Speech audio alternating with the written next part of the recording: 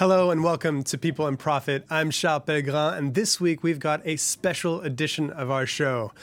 As France hosts hundreds of thousands of rugby fans from around the world for the 2023 World Cup, we'll take a deep dive into the business that surrounds the game, the opportunities for growth both within the sport and beyond it, but also the risks of financial disarray when it all goes wrong.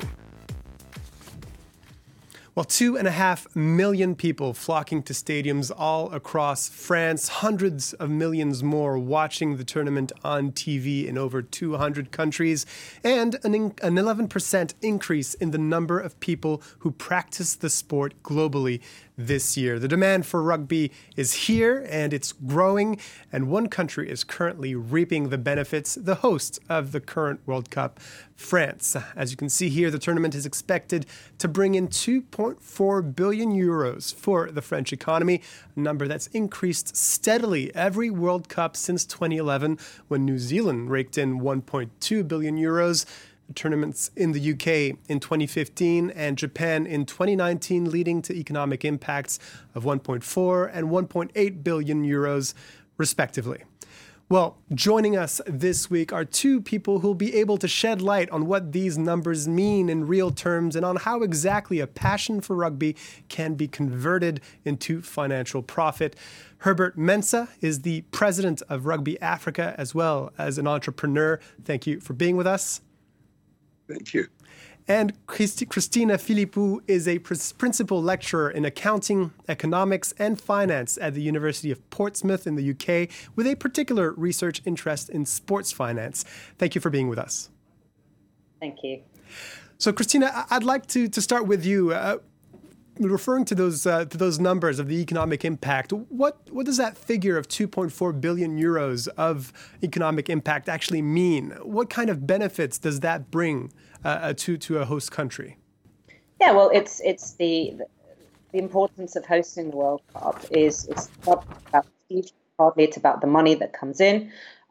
Tourism is really important. The football, the industries that are attached to that. So obviously hotels and all the kind of shops and restaurants, etc. So that kind of brings in money for the sport as well, because money that comes in also kind of gets circulated around. So it's not just about the rugby family, but it's about the broader family. And what we're seeing with Rugby World Cups is that people actually want to host them because the economic benefits are there and they are growing, like you said, as opposed to some other big events that we're seeing that countries aren't so keen to host. So it's good news for France. And is this an impact that's limited in time to when the tournament actually happens, or is this something that can have a lasting impact? Yeah, well, some of it is trickled down, right? The more people you get excited about rugby, the more likely these people are to then kind of join in, watch club level rugby, which then, of course, brings more money into the game, go and get involved in grassroots, which again brings money into the game. So it's all about getting that excitement and getting that interest and getting these people hooked, and then kind of following through and making sure that filters down into the rugby family long term. Herbert Mensah, when you were elected president of Rugby Africa at the beginning of the year, the platform you ran on was, and I'm paraphrasing here to an extent, was that rugby in your region shouldn't be viewed as some sort of charity case that needs help to be developed, but it should be seen differently as a business opportunity. What does Africa represent in terms of business for the world of rugby? Well, I think that is quite critical. I think that we are trying to get the world and the governing body and the others to have a shift in mindset. If it's all about numbers, and we are now dealing on a continent with 1.3 billion people, surely it is ultimately that is the future rather than looking elsewhere. And we are therefore looking and saying, how do we get the greater world to understand that don't look at us as a charity, but actually look at us as the growing market, as the future. The technology that is based around the transmission of sports and the watching of it, if you look at our continent in terms of the youthfulness of it, I forget the figure, by 2021, whenever it may be, that Africa might have 40% out of the global wealth youth market, the future employment market. So it is worth investing in us in order to grow yourself.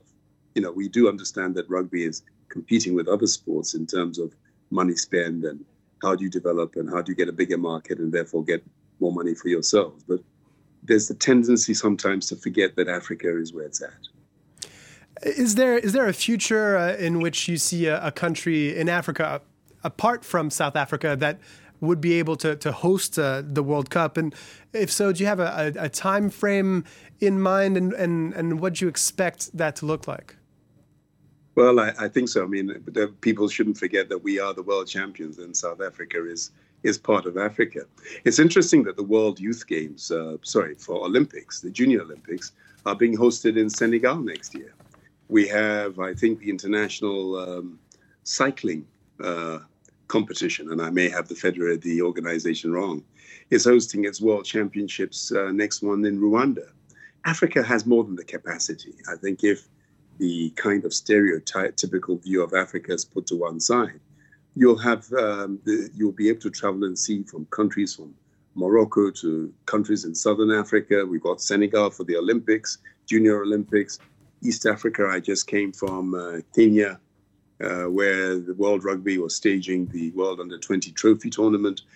If we take the stigma out, Africa is more than capable, from east to west and north to south, to hosting major tournaments. It's not just in South Africa.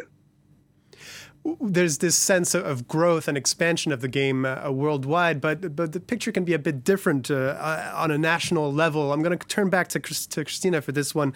In Europe, the picture isn't as rosy, especially when looking at the English professional rugby game, where there's a number of clubs that had to go into administration with financial issues. Can you give us a sense of what the financial situation is for professional rugby in England right now? Yeah, it's not great. As you said, last season saw three clubs go into administration, which is obviously not good news. And generally there's problems with particularly cash flow, so money moving around within the clubs and therefore not being able to pay their debts. There's a lot of money going out straight into wages and a lot of competition to pay as much money as possible in wages, but then there's not that much income coming in, and that obviously creates a little bit of a problem. So generally, the financial state of rugby in England is not very robust. It's not great. I suppose the good news, if you're looking for any good news, is that a lot of sports have this issue. It's not just rugby. But we do tend to have a little bit of problem at club level in terms of being able to sustain long-term the money coming in, because while even with revenues growing, the profits they're non-existent. It's mostly losses, and that is not a way to run a club and to make sure that it continues long-term. Herbert Mensah, when you see developed markets, or even arguably the most developed market, because that's where the game was invented, struggle so much, what does that make you think about the future of the sport in Africa if it's so tough in already established markets like that? Well, within Africa, one of the things, and as I said, I've been in office for less than 6 months now, and trying to get a mindset change, saying, look, if you're in a situation where you're part of a global group, and that's World Rugby. You receive around about $2.5 million a year for 37 countries on a continent that is so massive in terms of getting people from A to B and all the rest of it. We can, at one stage, go after World Rugby and say, look, you really need to give a lot more. You can't say you're gender-friendly and understand what's going on with the women and give us £150,000 a year and not change that from 2019 for 37 countries, a continent of 1.3 billion.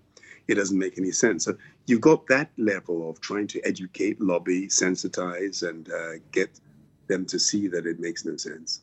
But on the other side, I'm out there with two other battles. One is to get governments themselves to understand they have greater responsibility, because the value system that goes into rugby is a lot different and a lot higher in many ways than it does in sports like football, and therefore critical for the youth, the issues of solidarity, team building, respect, everything that goes in and is part and part of rugby. And then therefore saying to the governments, you need to help not only build the infrastructure, but we now need to start mitigating costs in order to grow. And there have been 7 or 8 countries that I've been to since being in office, speaking to various government officials who are very much into that and saying off the back of that, they'll put more money into grassroots. So trying to coordinate all these things from all different sides to move forward. We don't run the global group, and we certainly don't run the RFU. But I think that if we sit down and say, this is who we are, and it's always been like this, then you drown.